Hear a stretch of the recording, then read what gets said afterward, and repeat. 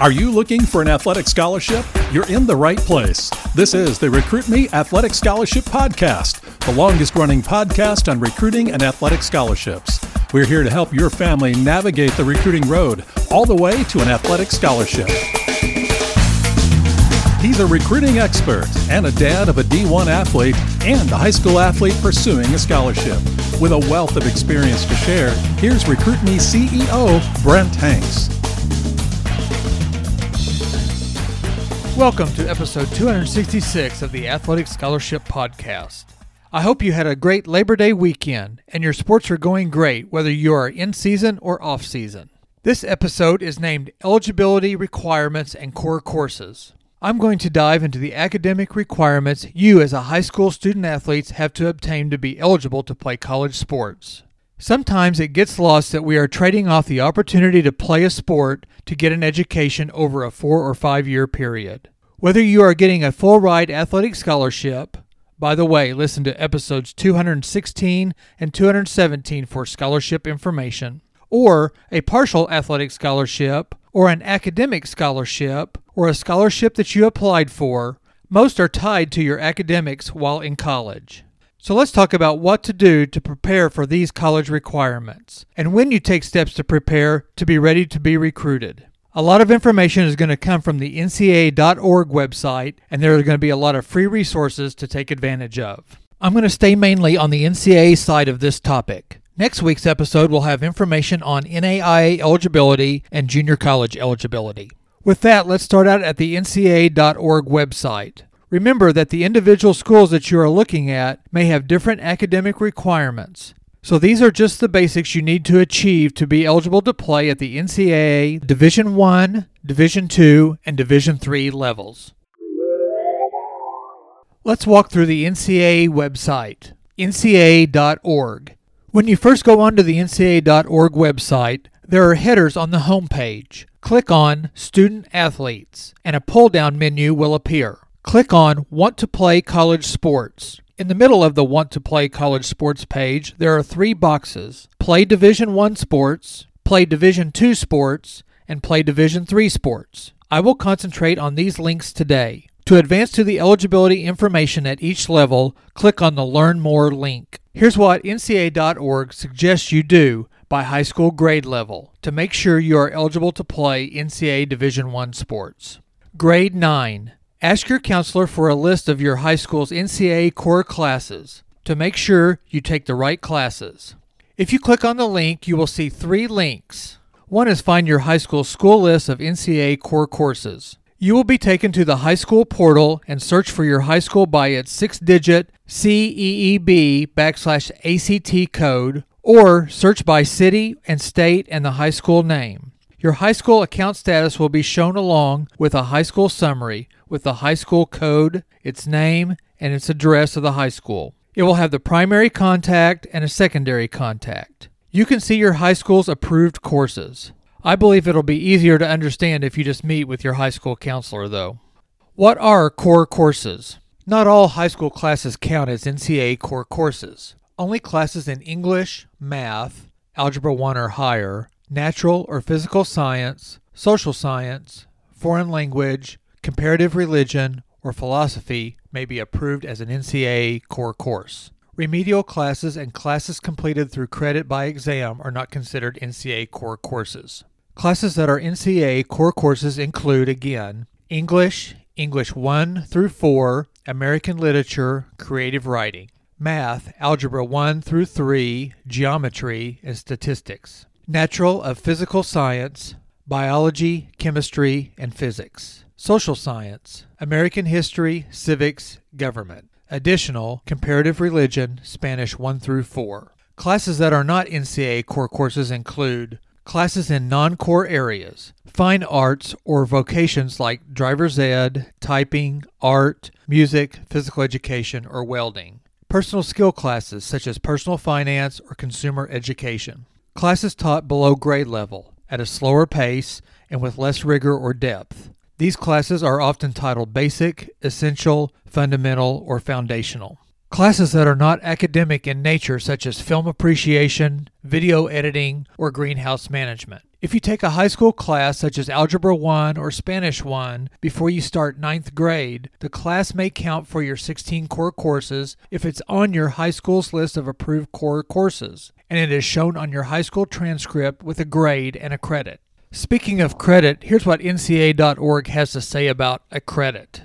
You can earn credit for a core course only once. If you take a course that repeats the content of another core course, you earn credit for only one of these courses, and the higher grade counts towards your core course GPA.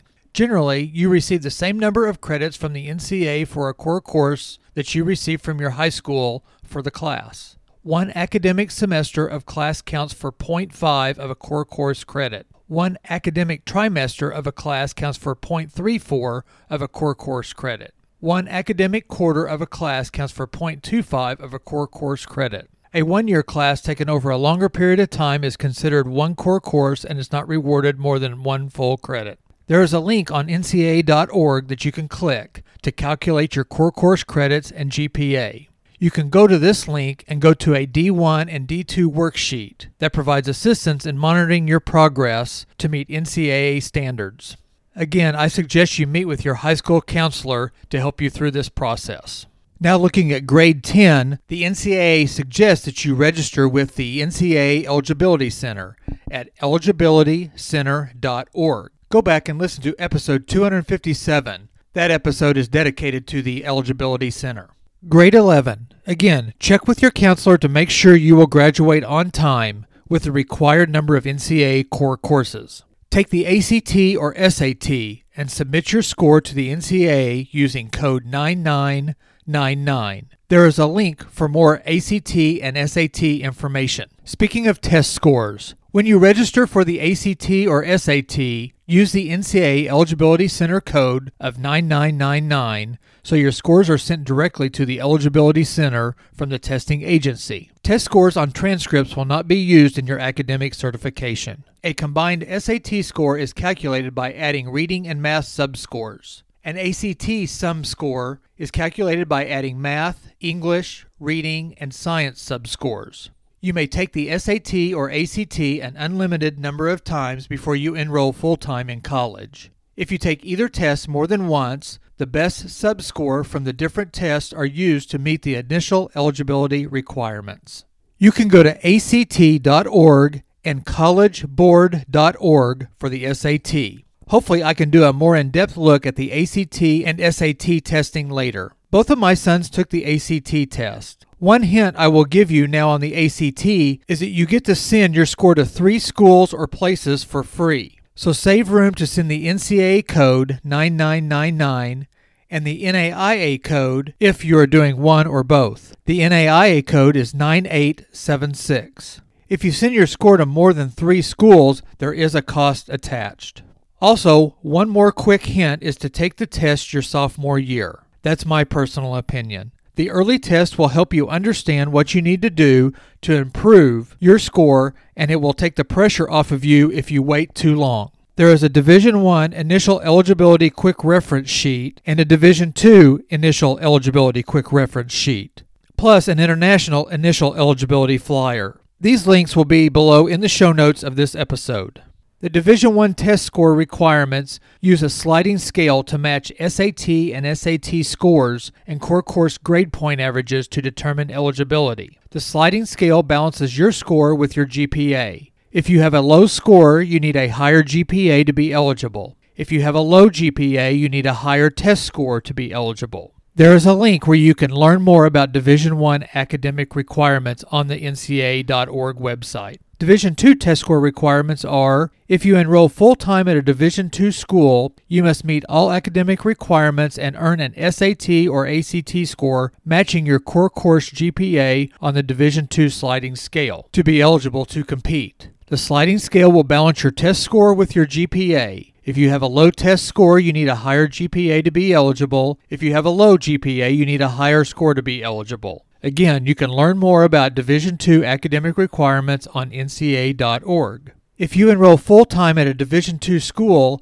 and have not met all the Division II academic requirements, you may not compete in your first year. If you meet the requirements to be a partial qualifier, you may practice and receive an athletic scholarship in your first year. To be a partial qualifier, you must graduate high school and meet all the following requirements. You must have completed 16 core courses, earned at least a 2.2 GPA in your core courses, and earn an SAT or ACT score matching your core course GPA on the Division II sliding scale. In the Division II test score requirement just given, there was a mention of a 2.2 GPA in your core courses. Let's see what the NCAA.org website says about grade point average. Grade point average.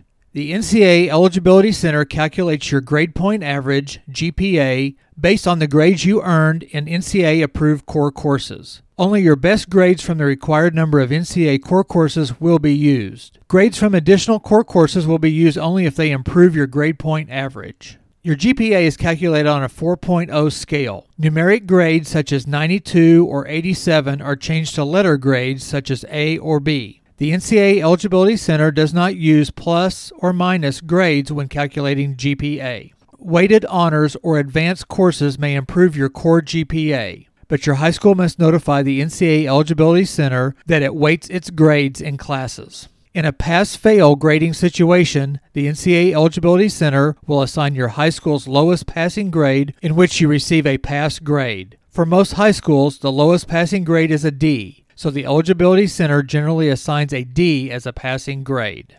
There is a link to calculate your core course credits and GPA. Generally, you receive the same number of credits from the NCAA for core courses that you receive from your high school for that class. One academic semester of class counts as 0.5 of core course credits.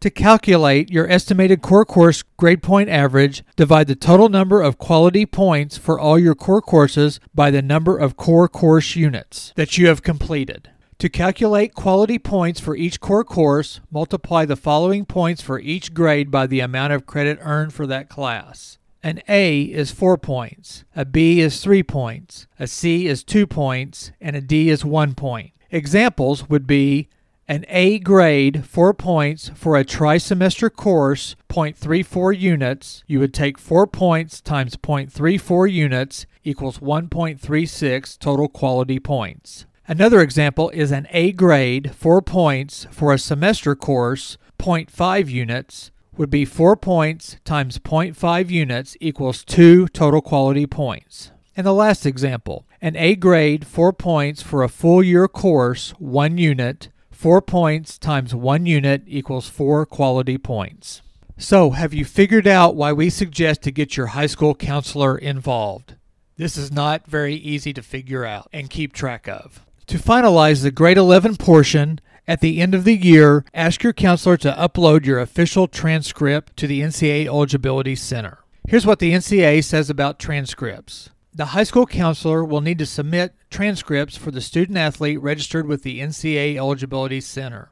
Please note that by agreeing to the NCAA Eligibility Center's terms and conditions, when a student completes their registration, all students have agreed to release their official transcripts to the NCAA Eligibility Center. The easiest way to send official transcripts is by uploading them directly through the high school portal. Direct uploads are quick, free, and provide almost immediate access to a student-athlete's transcripts. Learn more about directly uploading transcripts by clicking on the link on this page. The NCAA Eligibility Center also accepts official electronic transcripts from a list of approved providers. Again, there are links on this transcripts page of the NCAA.org website that you can click. If a student has attended more than one high school or taken courses from more than one program, the NCAA Eligibility Center needs an official transcript from each high school or program. Grades from one high school or program transcribed on another high school's transcript will not be accepted. If your school is part of a district with a common transcript, you do not need to submit multiple transcripts for a student who has attended multiple high schools in your district. There is a list of official service providers to send your transcripts on the NCAA.org website. If your school does not use one of these service providers, domestic high schools may upload electronic transcripts through the high school portal. Uploaded documents are immediately associated with the student's Eligibility Center account. Domestic high schools may also email official records to ec-processing@ncaa.org. Please allow 2 days for processing from the day of receipt. Transcripts may also be mailed to the following address. Please allow 4 days of processing from the day of receipt. You can mail to NCAA Eligibility Center, Certification Processing, P.O. Box 7110, Indianapolis, Indiana 46202. It does say on this site, uploading a PDF via the high school portal is considered the best practice. However, password-protected PDFs cannot be accepted. The Eligibility Center does not accept faxed transcripts. Also, go to ncaa.org and click on the link for information to submit documents for international students. That completes the ncaa.org information on your checklist for your freshman, sophomore, and junior year of Division I and Division II levels. Grade 12. Finish your last NCAA core courses. Take the ACT or SAT again if necessary, and submit your scores to the NCAA using code 9999. And amateurism questions in your NCAA Eligibility Center account at eligibilitycenter.org. Amateurism. Prospective student athletes enrolling for the first time at a Division I or Division II school must receive their final amateurism certification for being eligible to compete. This includes transfers from junior colleges, NAIA, international, or Division III schools. To receive your amateurism certification, prospective student athletes should register with the NCAA Eligibility Center, completely and accurately fill out the sports participation section during registration, request their final certification promptly, and monitor tasks assigned to their account. Below are certain situations that may impact a prospective student athlete's amateur status. Taking a break between high school, secondary school, and full-time collegiate enrollment and continuing to participate in your sport or sports. Using a recruiting agency, scholarship agent, or scouting service. Receiving payment from a sports team to participate. Receiving funds or money to offset training expenses. Receiving prize money based on performance or finish at a competition.